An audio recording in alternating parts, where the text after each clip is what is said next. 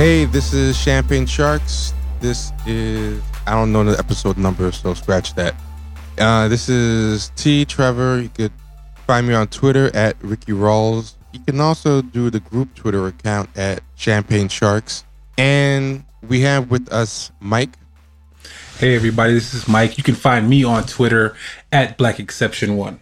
And it's housekeeping, isn't it? I've been saying house cleaning for like 90 episodes and nobody corrected me. It's house cleaning, right? I think it works either way, but I think traditionally it's housekeeping. Housekeeping, yeah. So y'all let me say house cleaning for like God knows how long, but you just don't want to be corrected, so I just well, you know what? You could let's say this. You know, you always accuse me of calling you out when you say something wrong, so I'm holding myself to the same standard. I'm calling myself out. I'm like a golden rule type of guy. I don't like you putting me on blast for my errors, so I don't put you on blast for your verbal faux pas. Way to perpetuate call-out culture, guys. Yeah, I know, right? But no, he's not perpetuating it. I'm the perpetuator of call-out culture. Okay. So you know what? I'm doing the golden rule. As I call you out, I'm calling myself out. So housekeeping. And I'm still fucking it up. Housekeeping, patreon.com/champagne sharks. $5 a month, you get double the episodes and access to all the back episodes. It's a very good deal. And we have our guest she's so anxious to be on the show. She just jumped the gun. She's just going wild. We have Tana. Tana. And I've messed up your name before and I want to get it right. Ganeva? That's the Bulgarian pronunciation. I just say Tana Ganiva, but whatever you want to go with works for me. I think the Bulgarian pronunciation is even better. I think, Tana okay. Ganeva. Okay. Well, you know what?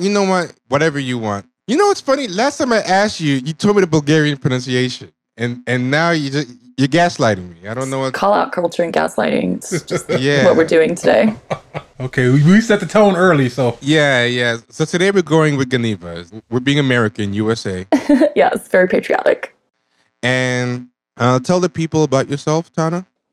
Sure. So I'm a reporter and I cover criminal justice, gun issues, politics, things like that for various publications. Now, tell the people where they can find you, reach you, etc. Well, my Twitter handle is just Tana Ganeva at Twitter at TANAGANEVA. And yeah, that's pretty much it. Okay.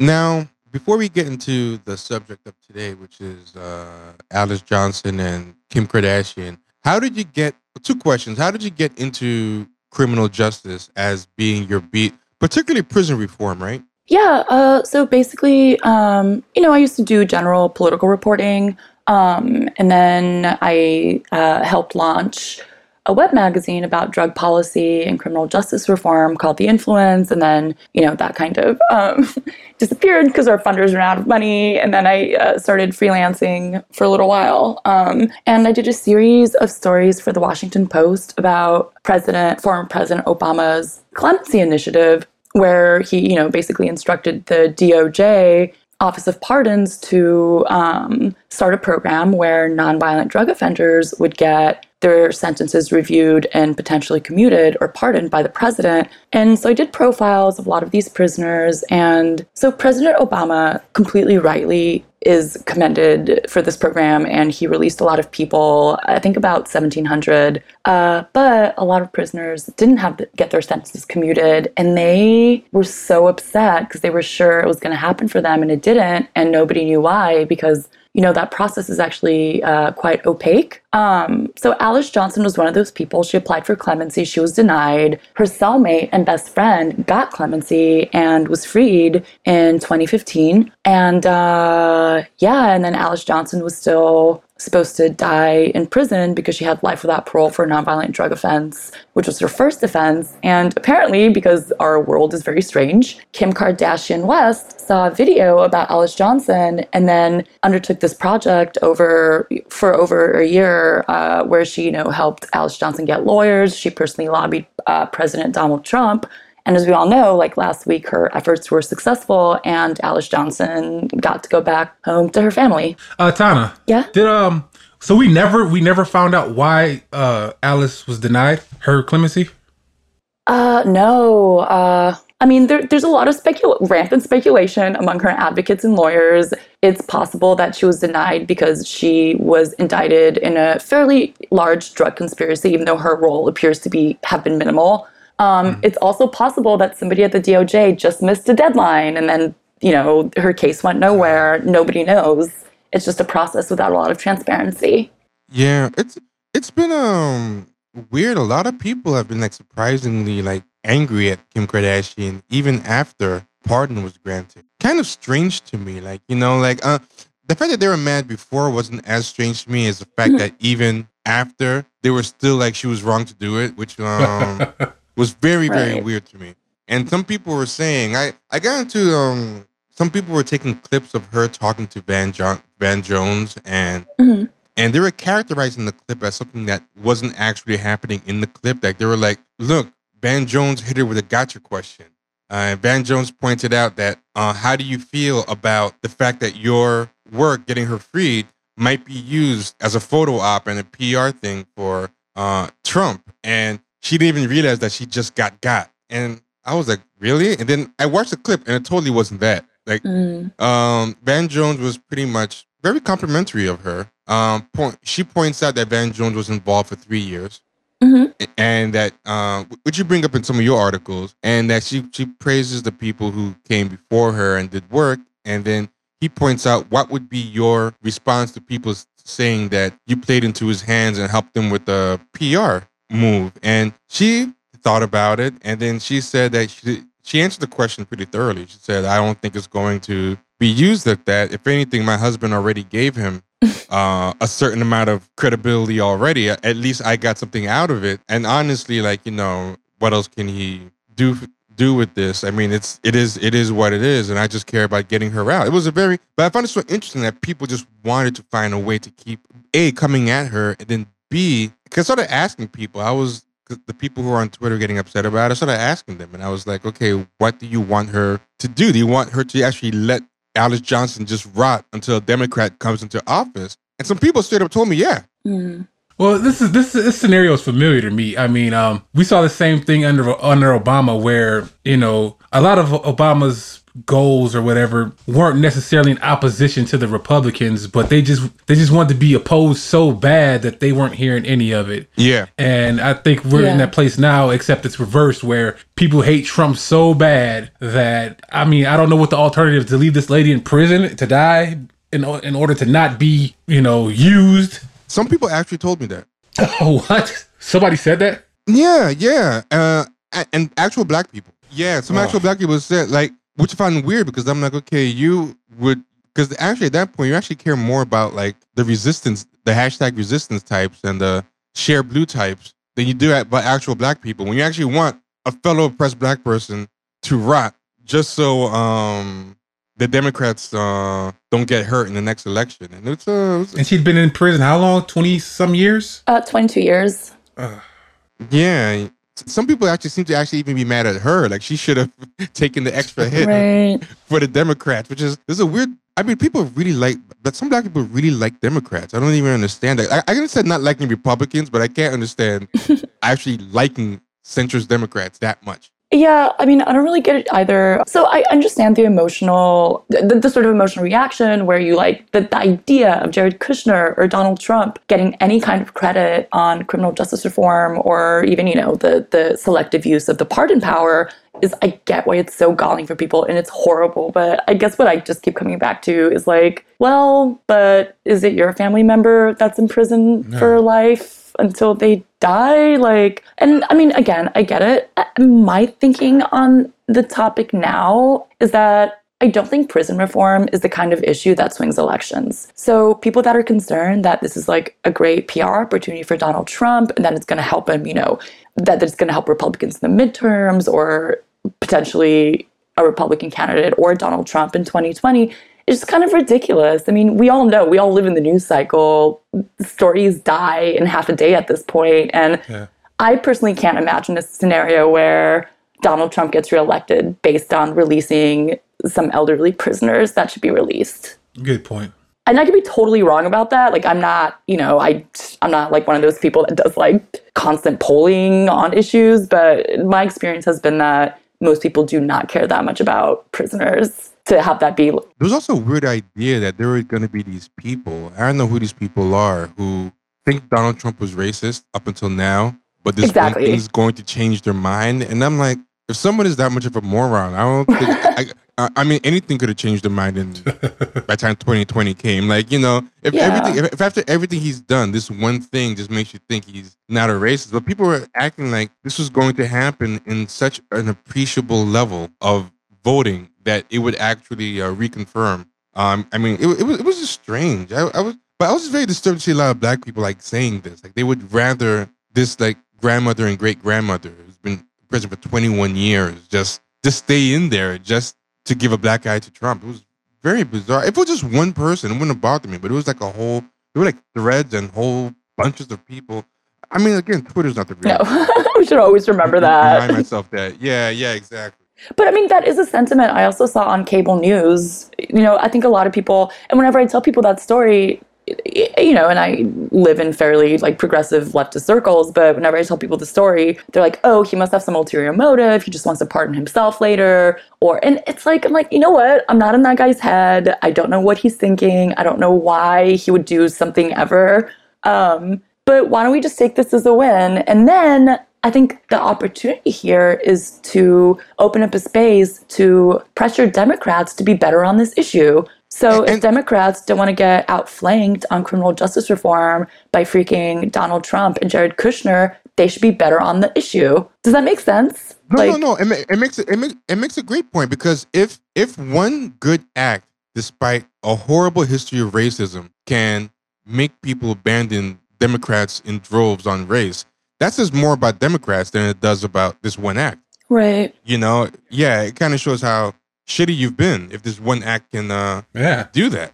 Exactly. And I mean, another thing too is that, so like one thing I'm having a lot of trouble with, sort of wrapping my own head around, is that, like this is happening even as there's an obvious like humanitarian catastrophe happening at the border with like kids, migrant and refugee people getting separated from their children and incarcerated, and their families don't know where they are. That's a direct result of Donald Trump's emboldening of ICE and other immigration authorities, and that's terrible. But also, I think that doesn't mean that these people should die in prison for selling and or knowing people who sold drugs that very many other more privileged people can easily get on a Saturday night and face no repercussions for. Something else. I'll tell you the exact thing, because I want to find the exact thing that somebody said. Okay, somebody said, this gives Trump a shield from accusations of racism. I think it's myopic to just accept this at face value. Trump isn't going to address the criminal justice system in a way that benefits us, meaning Black people. Freeing one woman is pointless. And then my response was, freeing one woman is not pointless. The point of freeing one woman is to free one woman. Like, that's the point. How much? Right. I mean, yeah. And then I said, and this was really interesting to me. I said, if that woman was your mom or sister, would you say? Would you still say that? Which is what you said, I think, earlier, right? You said you have to think about if it's your family. Then I added, there's still enough racism on record with Trump for this one act to not erase it all. And then what the person said, which really kind of disturbed me, he said, I don't care what theoretical relationship she could have to me. I'm looking at the long game. This will invigorate the rhetoric of right-wing pundits, as if they need anything, right? As if they don't have enough stuff to talk about already. Wrongly, yeah. Or they won't invent it. Right. Yeah, and I think I will say I've been unfair about two things. Van Jones, I didn't know the extent to which Van Jones has been involved. I think you mentioned in one of your articles about his Cut 50. Yes. Can you explain that offhand? So Cut 50, I mean, it's a nonprofit devoted to, they're not, I haven't worked with them that much, but I know that they are just devoted to criminal justice reform. And they also helped draft the First Step Act, which is a criminal justice reform legislation that passed through the House with a lot of enthusiastic votes. But as far as I know right now, it threatens to die in the Senate, because both prominent Republicans and prominent Democrats are against it for different reasons. Yeah, I get why the Republicans are against it. I know Tom Cotton, the Republican, he's against it because he thinks it doesn't jail enough people. So Tom Cotton, from what I understand, is launching some sort of shadow opposition to the First Step Act in the Senate. And Tom Cotton famously, several years ago, said that America doesn't put enough people in prison. So he's going at it from the insane right-wing perspective that more people should be in prison in this country, which nobody would agree with. Senators Kamala Harris and Cory Booker appear to be opposed to the First Step Act, and as is Republican Chuck Grassley, because it doesn't include sentencing reform. So it doesn't have stipulations related to like quelling some of the bad outcomes of mandatory minimum laws. So that's like a thing where, you know, if somebody's a first offender, they go before a judge, the judge has to give them a very long sentence, even just based on the amount of drugs or potential priors, even if the judge doesn't think that they should be in prison for 20 years or life. And then, you know, very many judges have famously quit over having their hands tied in this way. So it's completely understandable that they would be opposed to the First Step Act because it doesn't include those reforms, but it includes a lot of other good stuff, like it bars the shackling of pregnant prisoners. It includes reforms like making sure that prisoners are kept closer to their families. So something I've found when I do this reporting is that, so like, okay, I'll talk to a federal prisoner and I'll ask them something like, when's the last time you saw your kids? Or when's the last time your family visited you? And their answer across the board was always, you know, I haven't seen my kids in this many decades. And whenever they told me that, I always assumed that their kids didn't want to see them because they were like alienated from them, or because they were mad at them, or because they grew up without them. And then inevitably, I would always end up talking to the kids or other family members, and they would always tell me the same thing, which was, we love our parent, but we're too poor to travel across like 13 states to see them. We're just too poor because prisoners are very poor. Their families are also very poor. For the most part in America, like rich people don't go to prison for a long time. Poor people do. And their families are also poor because they were poor in the first place. Or when you're poor, even when you have jobs, like it's jobs where you lose money for not going to work, and where it's not easy to take extended breaks very easily. Like you get kind of retribution for it. Not only that, but like the cost of doing that, you know, you still have, you know, people are still supporting their family members in prison, you know, they don't provide a lot of things. So you still send your family money and, you know, take their phone calls, which be like $1 a minute. Yeah. That they're charging you. So it's just like, it's just one more cost that they can't afford. But when you're doing hourly work, it's like double. You lose the money that the money you have to spend to travel, but also the money you lose from not working. It's not like they give you paid leave. It's Exactly. Like most workplaces in America aren't like, oh, go ahead, take 3 weeks to see your parent in prison in Florida. Like, that's not how jobs work in America. Yeah. And you'll get a salary during those 3 weeks, you know. Exactly. Yeah. Like, please, we support you completely. Go for, you know, hang out with your imprisoned parent. Let's propose something like that. I think, you know, I could get with that. I could get behind a law like that. Let's try to get that popping. Yeah. I mean, but look how hard it is to get anything that actually helps support people. It's I mean, it would be nice. It would be. And they're opposing this, and it's like they got this all or nothing kind of attitude towards this First Step Act, and I don't understand it. What's the purpose of that? I mean, so here's what I'm hoping. I'm hoping that if it reaches the Senate, or I mean, it's in the Senate now, but I'm hoping that they'll try to get sentencing reform in there. And I'm really hoping that if they fail to do so, because let's remember, this is like a midterm election year. Like, conservative Republicans aren't going to be like, yeah, we're going to die on the hill of letting people out of prison early. I'm hoping that like Senators Kamala Harris and Cory Booker would still vote for it, because like otherwise, like, as one of my sources told me, they were like, do Kamala Harris and Cory Booker really want to be voting alongside Tom Cotton? Like, no, that's not a good alternative to Donald Trump. I don't think. I mean, maybe I don't know. Maybe I'm wrong, but it doesn't seem like the best strategy for Democrats right now. I'm curious, like maybe I'm just being politically naive, but like, why not just adopt the best parts of the act and then work to add more? Or is that what they're doing? Or is the plan to like kill it and then introduce a more comprehensive one that has all the best parts and then some? Like, what is the strategy in this all or nothing approach? Like what is their idea of what's supposed to happen from it? Because I'm sure they don't want to just kill it and then walk away from the table. I'm sure there must be some bigger plan in action. And I'm wildly speculating here because actually I'm not in touch with either Senators Kamala Harris or Cory Booker.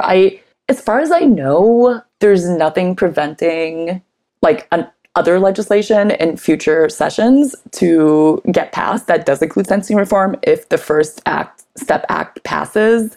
A woman, or actually, I interviewed one of Alice Johnson's lawyers, this amazing woman named Brittany Barnett, and she got involved in lobbying for prisoners because her own mother spent 2 years in prison because she like had some addiction issues, so she ended up spending 2 years in prison. And like Brittany told me on the phone straight up, she was like, having my mom in prison for 2 years was sheer hell.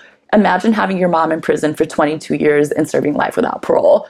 And that's why she got involved doing this work. So she brought up a really good counterpoint, which is that even though it's good reform on paper, she's concerned that the Bureau of Prisons, which completely opposes it, might not institute those reforms in a way that really affect people. Like that they might actually just kind of like sabotage it. And then so they have like a good bill on paper, but it doesn't work out in real life for real people. So that's another good criticism, I think. Like, yeah. Yeah, I like that Brittany Barnett cursed in her quote because I feel like lawyers I loved are it always too. Yeah, it was so very good. stiff. Yeah, very stiff and very measured. And she was talking about in response to people who say that Kim Kardashian doesn't have the expertise, and she said, "You do not have to be an expert to know that Miss Alice does not deserve to die in prison. That's a humanitarian issue. You don't have to be an expert to know the shit is wrong." And I'm like, oh, that's good. I'm glad that she said it just the way. I love that because like all the people that were like, oh, when's the last time Kim Kardashian read a book about prison reform? And I was like, when's the last time you read a book about prison reform? Like nobody actually reads books about prison reform. Like, you know. The idea that you need to read a book to know that right, somebody like, should be in like, prison for 21 years. Yeah. Like, you know, that's for a nonviolent drug crime. For a nonviolent drug thing. Like, you know. Like for like selling a drug that I saw my friends do last weekend on a Saturday night in Brooklyn. Like, come on. For selling a drug that now is like freaking, they have like almost sommeliers about. Like people come to your house and open a briefcase and tell you about the notes. Like this one has notes of vanilla. Like right. It's fucking bourgeois as fuck now. And to be fair, like Alice Johnson was in prison for, it was like a crack or cocaine conspiracy. But still, even that, it's like, come on. Yes, I agree with you. Like at this point, like certain people were always able to get that drug without facing any repercussions. Yes. I believe all of Wall Street was powered by cocaine in the 80s. I mean, I don't know. It's yeah, but it is so disingenuous. I don't even understand. You know what? It's just reaching, like just to have a reason to not want to support this. I mean, to be honest, I remember when they were talking about Meek Mill. I don't know if you know, they were talking about him going to visit Donald Trump in the White House, and I'm thinking,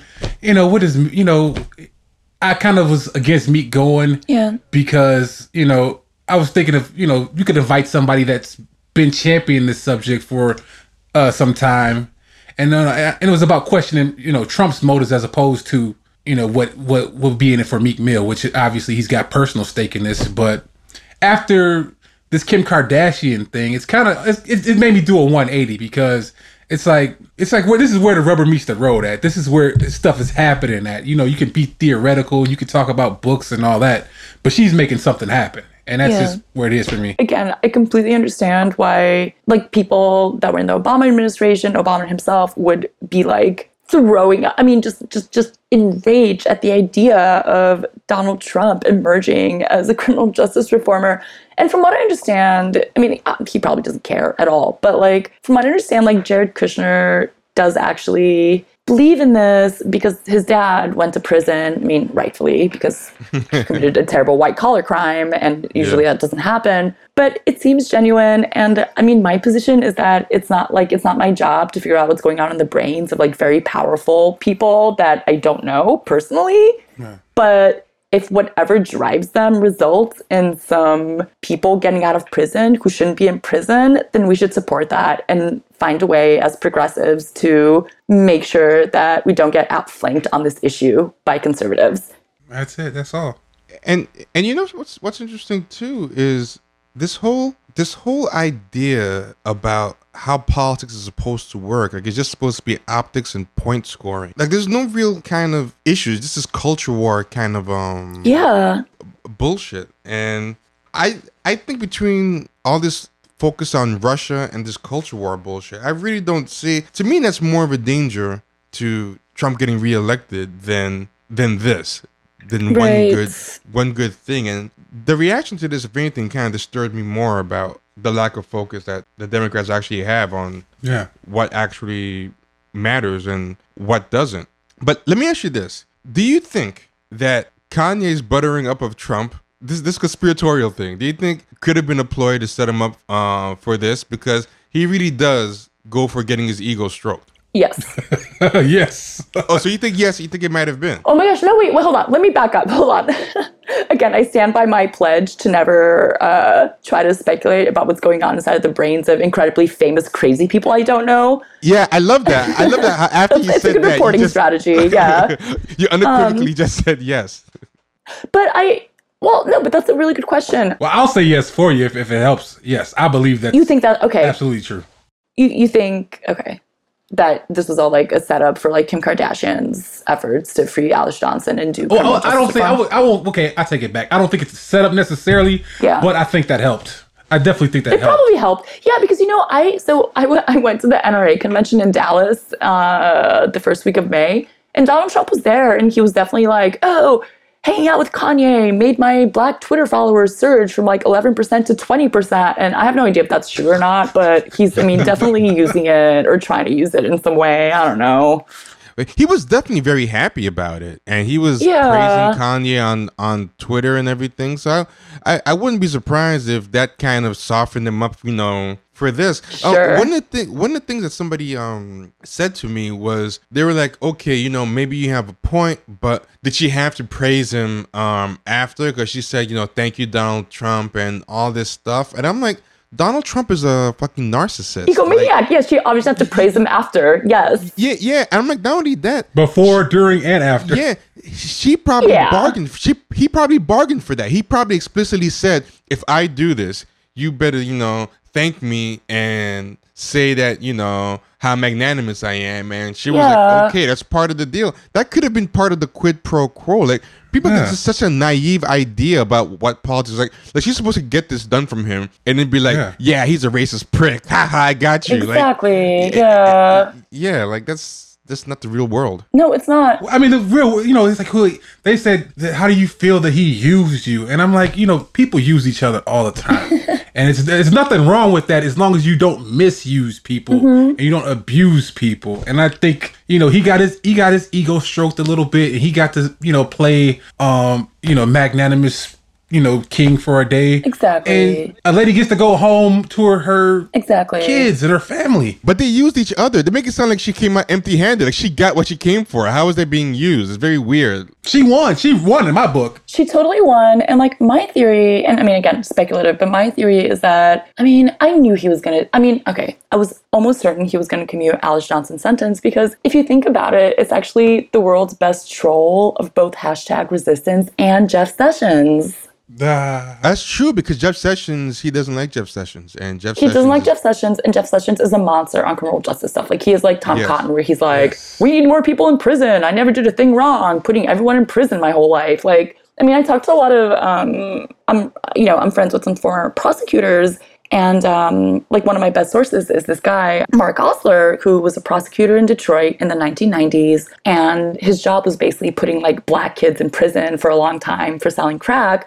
And then he had this like come to Jesus moment where he was like, oh my God, I'm a monster. I have to stop this. So now he's, he's a professor who like introduces students to prisoners, and, he's like very committed to this issue. And he told me once, I was like, I don't understand prosecutors. Like, why are they doubling down on this very wrong idea? And he was like, imagine spending your entire life causing this much suffering. And think about how easy it would be for you to say, I was wrong, and now I'm going to do something totally different. So Yeah, that's how they I see call it- Jeff Sessions. Like, he's Yeah. like, no, I was right. Marijuana is going to kill everyone, and let's put more people in prison. Like, Yeah. Because you have to be able to admit to yourself that you're a monster. exactly. And this, Yeah, or that you were a monster, and like, yeah. I have a question, right? A lot of people say, oh, this is a common thing. People say, oh, this means nothing because it's just one person here or there. It doesn't affect prison reform. But something you just said is I think, very relevant. What are the chances, as long as Jeff Sessions is even there,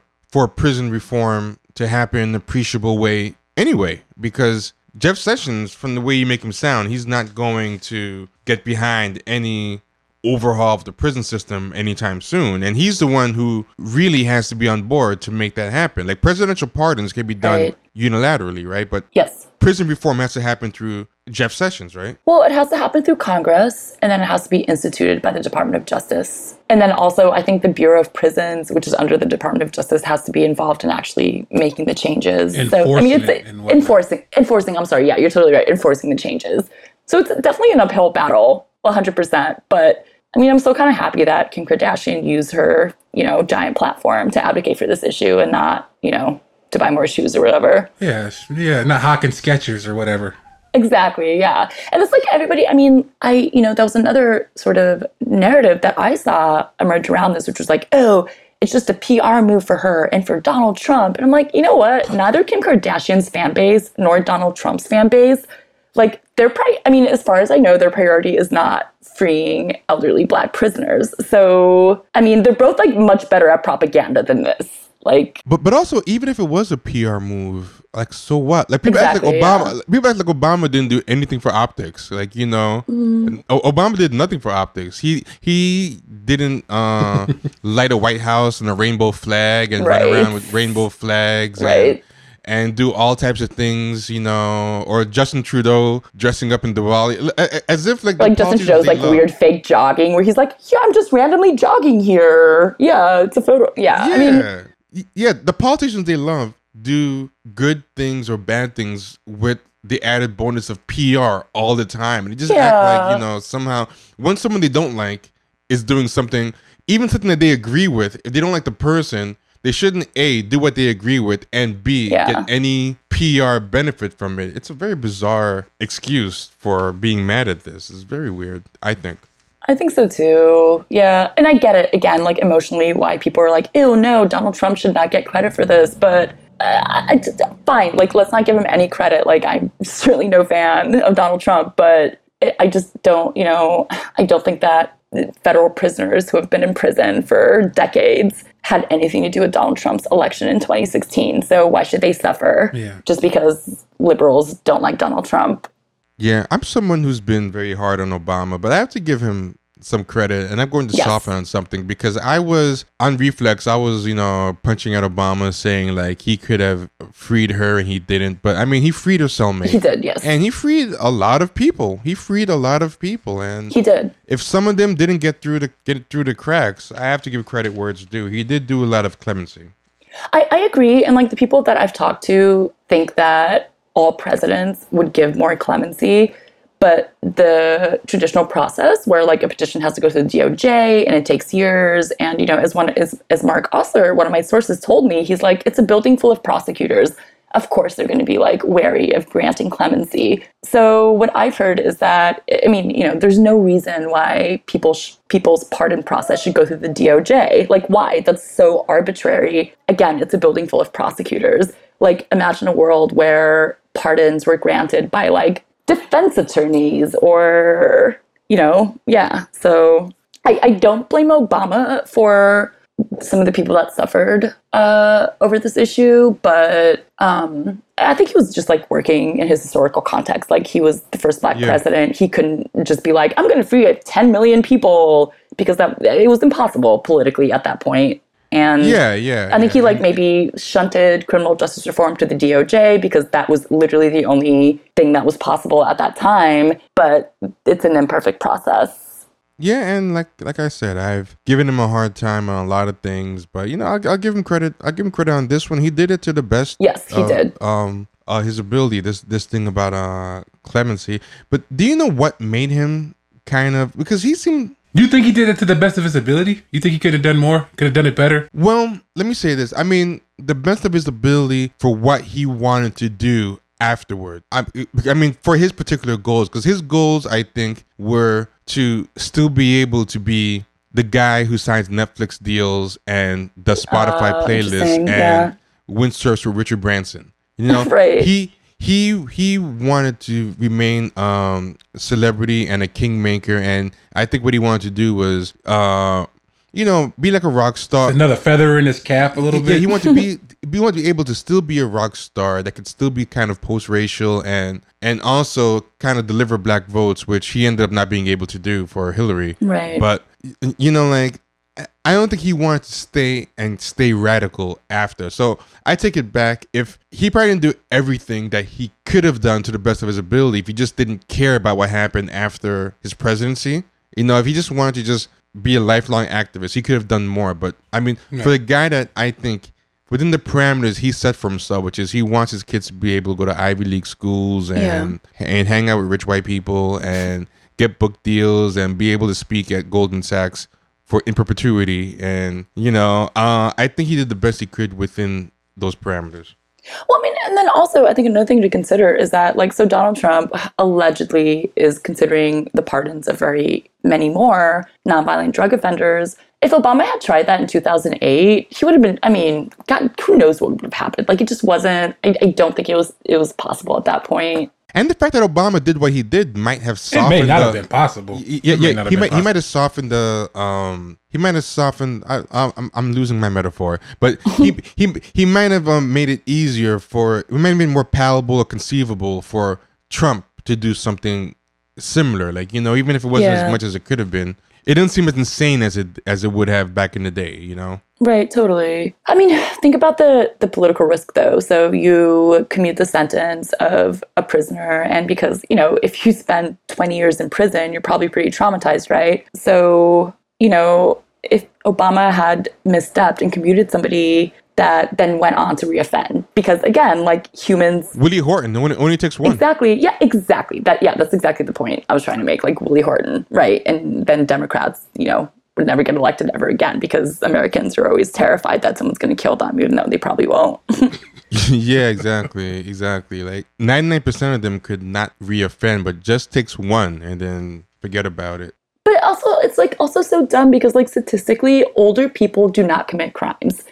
Dumb young people commit crimes. Older people, a 70-year-old is not gonna, pull up to a bodega and shoot somebody in the face for $5. Yeah. Old people don't do that kind of thing. So you age out of certain types of crime. Absolutely. Most people age out of violent crime.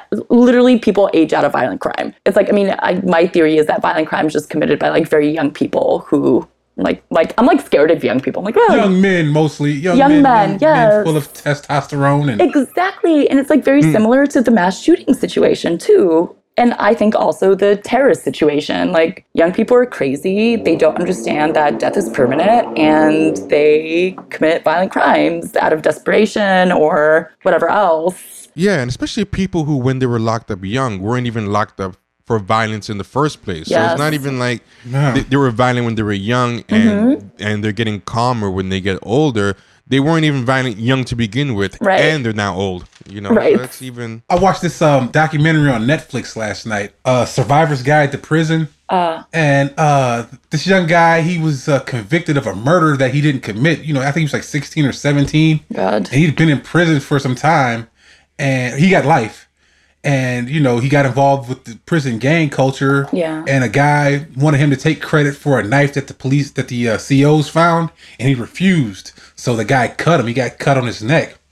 And he realized at that point that if he didn't kill this guy was going to kill him. Right. So he killed the guy and ended up, facing the death penalty. Unfortunately, the lawyer that was working on that case had them go back and look at his previous case. And there was this dirty cop that was just hiding evidence and whatnot. And so I don't even know what my point was with that. I think just the point that, horrible, prison turns people into what they're trying to protect society from. Exactly, yeah. This guy wasn't a murderer before he went to prison. Right, and then he had to do that to survive, yeah. Yeah. On a side note, is that pretty good? I've been thinking about watching that Survivor's Guide to Prison thing. Have you been liking it? It was interesting. It was interesting. It was really early this morning. We were just laying here and I was flicking through Netflix and I'm gonna be honest, Tana. I had a whole bunch of questions, but you kept answering them before I asked them. Like you were very thorough in your early answers, so you pretty much I had like a whole list, and you pretty much answered them. Like I asked She's you, inside our heads, man. She anticipated everything. Yeah, you would answer. Well, this is what she does for a living, though. We're amateurs, and this is what she does for a living. Well, no, a lot of times you talk to people, and you have to pull out all this stuff from their article. Like, you know, you said this. Well, can you expand on this? But she pretty much, I asked one question, and she gave like answers on like 5 different things that included things I was going to ask. So that's my way of saying. I don't know how podcasts work. No, it's not sorry. It's awesome. It makes my job easy. Good. But that's just my way of saying like I'm done with questions. So if you have anything that you want to ask, Mike, feel free. The floor is yours.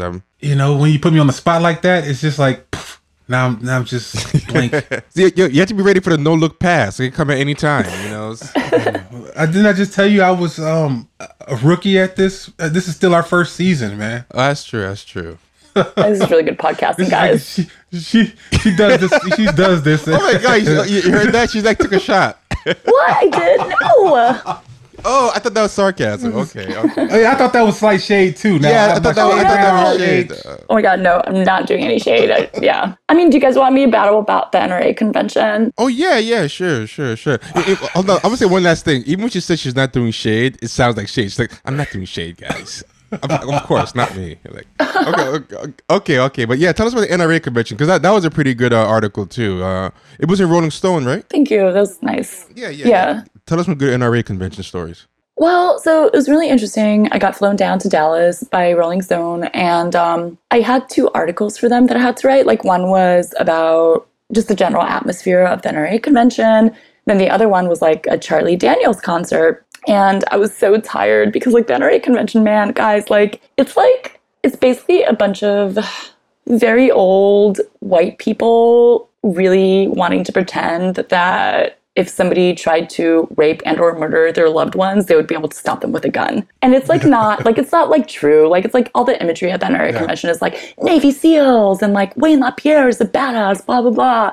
And like Ding-a-Loach. How many cowboy hats were there? There were a lot of cowboy hats. There were a lot of there were a lot of Make America Great Again hats. You said it was Texas, right? It was Texas, yeah. It was Dallas, Texas. Those dudes all think they're cowboys, and they're like just got these big guts, and like they really think they look like Clint Eastwood or Unforgiven, and it's just fucking comical.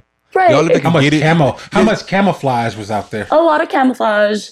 There's a lot of camouflage, but like I had to leave a lot because I was not because I was scared about the guns, because like, you know, it's a good major convention center in a big American city. There were tons of armed guards around.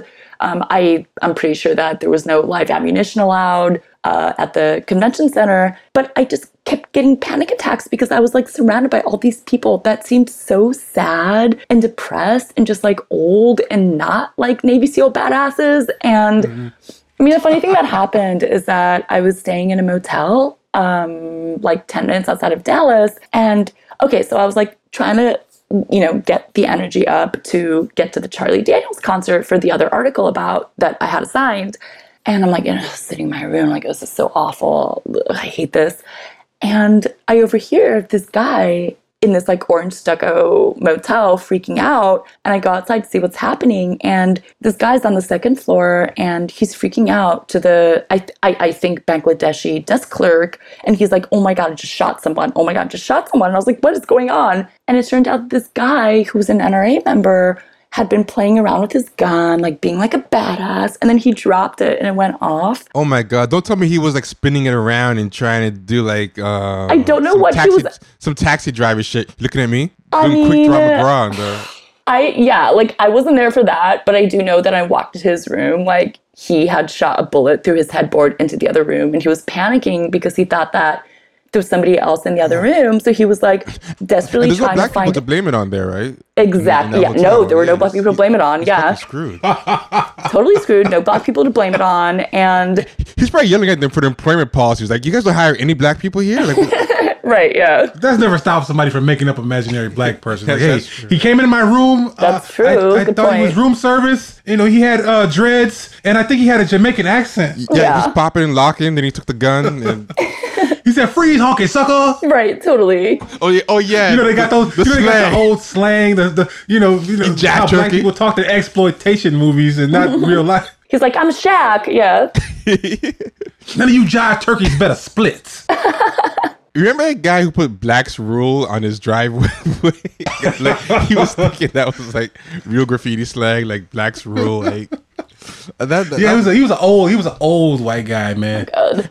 But I like how those guys always think that they're either like military operatives or cowboys, and they're like living gated communities. Yeah, and they're always doing Exactly, YouTube yeah. videos in the car because the wife is gonna yell at them. Right, They yeah. try to do it in They the never house. got Like, shot at. Yeah. They never ducked a bullet. They never would. You know, it's just like they think that, you know, like she said earlier, they think that if the shit hit the fan, they're just gonna be totally ready for it because they got a gun. Right. And you know, it's there's more to it than that. Yeah, there is. yeah, And they're just so unprepared. Yeah. And they're gonna hurt themselves as that guy so aptly demonstrated. They're gonna hurt themselves or somebody else more often than they have to protect themselves from anybody or anything. Yeah, absolutely. I mean, the guy, like, he was so embarrassed. Like, I was like, you know, I'm a reporter, right? I can, like, just go into your room and take a picture. And he was like, I don't care. I'm really freaked out. And he was, like, shaking. And I felt so bad for him because he was, like, he was, like, probably 25 or 26. And I was like, do you want a Xanax? Are you okay? He's like, no, I'm freaking out. I have to keep a clear head for when the police show up. And I was like, oh, God, this is so pathetic and sad. Like, you thought you were going to be a badass with your gun, but really you just executed your headboard. Because he did, I got a picture of the bullet hole through the headboard because he had, like, shot his own fucking headboard. I'm sorry, can I cuss on this podcast? Oh, No, yeah. Okay, please cool. do. We Okay, well, he encourage executed his fucking headboard. Yeah, Did you do a story on that? I did. Yeah, I did. Yeah. I'm gonna put it in the show notes. It's a pretty good story. It's in the Rolling Stone. I'll put it in the show notes. Yeah, please do. I gotta read that. yeah. Everyone, you know, I always say this, but always go to the show notes. We're gonna have all these articles that Tana's referring to in the show notes for you to read. The headboard story is in there. It's pretty good. You know, I would give anything to see that guy's internet history. Like, I'm sure he probably posts the craziest, like, badass stories in, like, you know, 4chan or Yeah. or gunslingers.com Right. forum. Like you know, I could totally imagine what his online persona is like. It must be obnoxious. Well, I hope he learned a valuable lesson about playing with your fucking gun in a motel in Dallas. And the funny thing is that, like, he called the cops because he was like, oh my God, an accidental gun discharge. I must call the police. And, like, when the police, like, the Dallas police, like, realized that nobody had gotten killed because he was very lucky nobody had been staying in the room where the bullet went. You're lucky you weren't staying in the room next where the Exactly, bullet yeah. Like, I mean, whatever. I didn't feel unsafe, but I mean, so if somebody had been in that room, they could have gotten killed by them. Or maybe even in the next room. Like, those things don't just stop at one wall. Exactly. Like, bullets go far. I think people should realize that. And Dumbass. yeah, no, I mean, he at some point, Did you put a picture of it in the article too? I didn't include the picture, but not in the article, but somebody, like, definitely some right-wing guy emailed me after the article published, and he was like, can you please provide the location and time of this alleged accidental gun discharge? I was like, ugh, I could just, like, screw with you and, like, let you go through the long process of getting a police report, but here's a picture of the fucking executed headboard. Why do you think he was doing that? You think he was trying to paint you as a liar and try to say, like, oh, you lib? Are you trying Yeah, to he thought propaganda? that. Well, I mean, to be fair, like, Rolling Stone did have, the UVA rape story. Like, people do question the reporting sometimes, but I was like, okay, I could, like, let you go through the trouble of, like, trying to get a police report, but here's a picture of the executed headboard. Here's a picture of the gun. And the guy was like, wow, good job doing reporting. I don't trust most liberal media, but you did a good job. Oh, I was of course like, he said thanks, it. dude. Yeah. I knew he mentioned liberals somewhere in the correspondence. So it's I knew he was gonna say, like, liberals. Yeah, I was like, sure, like, some liberals make shit up, like, not me though. Like, I'm a good reporter. Like, I took a picture of the executed headboard. This happens. We don't lie about dead headboards though and bedroom furniture. It's a serious matter. It's a very serious issue. More people should be concerned about dead furniture. Oh man, This but is so funny to me. So Tana Ganiva, you said that was Hungarian or Romanian? What was it? Oh, it's Bulgarian. Is it Hungarian? Bulgarian. Okay. Yeah. It's one of those countries like near those other countries. Don't make fun of me. You see what I'm saying, T? Yeah, It was real, like, it's one of those countries near one of those other countries that you. Oh, no, I'm sorry, I'm not close to. Like, to my literally shit. nobody knows where Bulgaria is. I totally get it. Oh, okay. you have a very sarcastic voice. I've never noticed that I just heard the divorced from the face, but yeah, you have a voice that sounds very sarcastic, and then when you're sure that you're not being sarcastic, it sounds like extra gaslighty. So I don't know. I don't know. Like the best way she said like superior level. Yeah. There's like levels to it. It's very meta. Like, but I'm still like replaying good podcasting, guys. Like I'm still scratching my chin on that one. I don't know. Like I think she was right though. It's good. I think this was good radio, man. I think this is excellent podcasting. Actually, you know what? I'm gonna go with whether you're being sincere or not. I'm gonna say you're being sincere. Because I am absolutely sincere. I'm not that much of an asshole. She's loosening up now. She kind of got loose. She got loose now, and she's having fun with us, and that's cool, man. Yeah. So I mean, I'm done. Yeah, you've answered everything and then some. I'm glad we got the NRA story in there. Like, yeah, thank you. I feel sorry about it. And also, I was trying to think of a really good segue, and I like that you just didn't care and just didn't even try because I wasn't gonna come up with a good segue, and you just like fuck a segue. So. Thank you for that. Yeah. Okay. Got that shit right out the park. Appreciate that one. Yeah. So is the Alice Johnson story? Is this your biggest story that you've done to date, or what would you consider your biggest story that you've done? So one story I did that I really liked is the Stanford Social Innovation Review sent me down to North Carolina to report on a nonprofit that's actually helping this place deal with its very serious opioid addiction problem. Mm-hmm. And I like that one best, honestly, because, I talked to everyone in the town.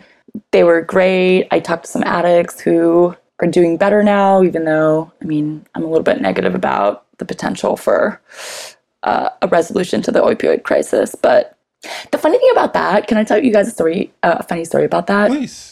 Okay, so I was in North Carolina in Wilkes County, which is like not hipster North Carolina. This is like legit, like quote unquote, real American North Carolina. And, I was doing this story about this nonprofit that is working to introduce harm reduction principles to North Carolina. And the entire time I was there was this like really funny subtext where everyone I interviewed was like, oh my God, the New York Times vape shop story. Oh my God, the New York Times vape shop story. So it turned out that before Donald Trump's election, the New York Times sent a reporter down to this county to interview people and kind of do like what do real Americans think about Donald Trump in real America? So this guy interviewed 1 million people in this town, but he set his entire article at a vape shop where the entire premise was like, oh, people have lost hope, so all they do is vape all the time. And then when I was there, it was like hilarious. Everyone I talked to was like, wait, you're media? I hate you. The New York Times vape shop story. And I was like, guys, take me to this goddamn vape shop. I need to know what's going on here. So I go to this vape shop, and like the guy who was like leading me around Wilkes County was like, are you sure you want to go to this vape shop? I'm like, yes, take me to this goddamn vape shop. I need to know. And I go to this vape shop. It's closed. My source was like, oh, it's closed. Nothing to see here. Let's move on. And then as we were standing there, this like random hippie like ambles over and he opens up the vape shop. He's like, hello guys, sorry the vape shop was closed. And I was like, how do you feel about the fact that you were like the subject of a New York Times vape shop story where like the entire narrative was, oh, real America is sad all the time and vaping constantly? And he was like, sigh, they definitely misrepresented what they were doing. I feel really bad about this. Like, there's more to this town than like poor white people being sad. Like, but I don't know. I just thought it was really funny. Like I kind of want to like go back there and be like, how does it feel to be like the objects of like the New York Times? Oh, and then interestingly, the guy who did the story is the New York Times reporter who actually got in trouble for writing a very sympathetic profile of Nazis. Oh yeah. I remember that guy. Yeah. With that one guy who Richard something. Yeah, and the guy who eventually got fired. Not the reporter, but did he get fired? No, the one he profiled got fired. The Nazi he profiled ended up, I think, either losing his job. Yeah, he got fired. And I was like, how did this guy manage to write a sympathetic article about Nazis, but wrote like a horrible article about like actual nice people in this like crappy town trying to make their area better? Quick question. So the vape shop story, it's that he basically made this vape shop the center of just depression and all types of like. That's where they go to escape their depression from. But like the thing about this town is that like there's so many people working really hard to do like really good nonprofit work. and they all work together. Like I talked to like, you know, like Black nonprofit organizers, like why, you know, and who knows what's actually going on. I was there for like a couple of days. Who knows what's actually happening? But I was like, oh, like real people working to make the world better versus like this bullshit, like, you know, reporting. So basically, people basically had a distrust of the media after seeing the local vape shop slander, like, because you know a vape shop should be a safe space.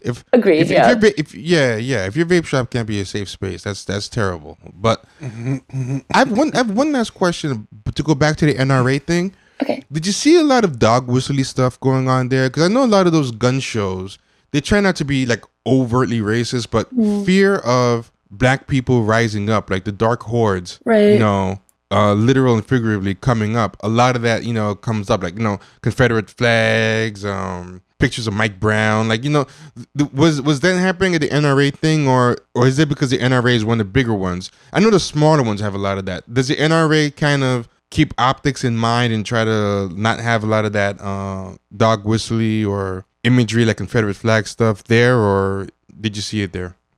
No, I definitely saw it there. Yeah. I mean, a lot of, like, I think everyone I interviewed was like, we're not racist, we swear. But I was like, I don't know. This is completely white. And also, like... No, of course not, you know. Yeah, I think... don't take these Trayvon Martin exactly. targets, yeah. Well, I mean, like, I think a really significant thing that happened is that, so the NRA, so there's this thing the NRA does called the NRA Leadership Conference, which is actually a separate entity from the NRA. And those are the people that organize, like, all the politicians coming in. So it was like Donald Trump, Mike Pence, like everyone, Dana Loesch, whatever, all those people. And, I mean, what I thought was really telling is that they celebrated a white guy who had shot a gunman after the gunman had already killed like 30 people. And they celebrated that guy. His name is Williford Ross, I think. But they had no mention of James Shaw, who unarmed, like a Black guy who unarmed a shooter at a Waffle House, saving countless lives. Yes. So yeah, like, yes, it's very racial, racist. Well, he didn't have a gun. And very fraught. He didn't have a gun. He didn't defeat this terrorist with a gun. Exactly. But he like literally just like, he charged a gunman, like ripped his gun out of his hands and threw it behind a counter. And he got, you know, he was injured. Like, yeah. And to be fair, like a lot of people I talked to in Dallas about that were like, that guy's awesome. Like even like, whatever, like dumb racist white people were like, that guy is awesome. He's our hero. He's great. But I don't know. I mean, he was not publicly celebrated by the NRA. So that should tell you something. Did you hear the word zombies at all? I know zombies is supposed to be like a dog whistle that they say at those gun shows. That's a new one. I never heard that. What do you mean zombies? Zombies? Well, that's what Dee told me. Dee told me there's a dog whistle called zombie. It's a code word they use for Black people. Ew. Ugh. I don't know about it myself, but you didn't hear that word. I mean, I didn't personally hear that word, but okay. Yeah. If anybody knows about the zombies thing, I just want to know more about it. Just write at champagnesharks@gmail. Actually, no, someone's just going to say something just right. So forget it. Right. Yeah. But all right, Tana, thanks for joining us. It's been great. And appreciate it. Yeah. Thank you guys. If you have anything good to share with us. One more thing really quickly, or am I just overstaying my podcast welcome? Okay, so we wanted to get you out a long time ago, but it's too late now. The ship has sailed. But come on. Come on. It's gonna be like a 10-hour podcast. Yeah, come on. So I will say that from what I understand from my sources, it is possible that Donald Trump is gonna free more nonviolent drug offenders, and I'm not sure what progressives should do about that. I know that on Friday, Jesus Christ, I can't believe I'm saying this. Okay, the lead counsel for the Koch brothers, Mark Holden, met with Jared Kushner and the White House counsel, Don McCann, about freeing more nonviolent drug prisoners. So we might have to figure out very quickly a way to not get outflanked by conservatives on criminal justice reform. And I'm really worried about the terrible takes that we're gonna see. Like, I know, they're gonna be so bad. Yeah, they're all gonna be like, sometimes black people need to stay in prison. Like, you know, it'd be Right. like black liberals. It'd be like black liberals saying that. Like, you know. Well, they haven't been rehabilitated while they were in there. They didn't even get a sewing class or anything. What are we gonna do for them when they hit the streets? Right. You've got And nowhere they for can't them to sew. go. Yeah, it's gonna be crazy. Yeah, because I remember when people wanted to make excuses for Hillary using prison labor in Arkansas. So Oh my suddenly god, I you got remember like that. people, That's crazy. That was a crazy story. Yeah. and there were a lot of like black liberals making excuses. Like, you know, they were saying stuff like a lot of prominent like black liberal pundits. Like, I think one is called like Doc Rock. There were a couple of them, and they were saying stuff like, "Well, actually, it's good that they get some air." You know, you don't understand like how much prisoners hate being cooped up all day, and plus they're getting work skills. And I was like, oh my god! So sometimes you can just say nothing. Sometimes it's okay to just say nothing. Right. Yeah. People always think they have to weigh in. But okay, thanks for that, and we will talk to you. Do you got anything big coming up, Tana, that you want people to be checking out for? Or Oh yeah. Plug whatever you want to plug. This is your shot. Oh, I mean, I think I'm probably going to write an article for The Intercept soon about 2 other prisoners that are hoping to get commutations. One is John Knock, who has life without parole for his role in a marijuana conspiracy, a drug trafficking case. Another one is Crystal Munoz, who is a Texas Navajo woman who has 2 young daughters, and she got 18 years. All she did, as far as I could tell, is draw a map, like a very crappy map, can I just say, of that she sent to some friends about how they could circumvent a drug check, and they did it, and she got 18 years, and like she has, you know, it's horrible. So that's kind of one of those steering ones where like the person's not even actually doing the dealing. Yeah, she never personally dealt drugs. She just like made some bad friends, and they ended up selling a bunch of weed. Checkpoint was What? And she knew that where there was a checkpoint that they could avoid. Yeah, she was just like, and she told them how to avoid it. So her story is that they were probably drug traffickers. They had like a fairly large marijuana selling operation, and then she made friends with them because she was like very messed up, like she was traumatized over a lot of stuff. And she ended up just being like, hey, they're my friends. I'm going to draw them a map that tells them where they can avoid the drug checkpoint. And she got like 18 years, and she's got like 2 twin girls that her husband is taking care of now. And she's like, oh my God, I hope I get freed. Like, yeah. So yeah, we'll definitely keep an eye out for that. You said it's going to be in The Intercept? Mm-hmm. Okay, great. And everyone follow Tana on Twitter, so whenever she writes about prison reform, you can see it as it happens in real time. Yeah, and yeah, that's that. So thanks again. You know, Tana, appreciate you coming. For joining us. Thanks, guys. Did we lose her? Hello? Hello? No, I'm she still just here. said thanks. Okay, cool. All right, forget. I think I got cut off. All right, so take care, Tana. Have a good one.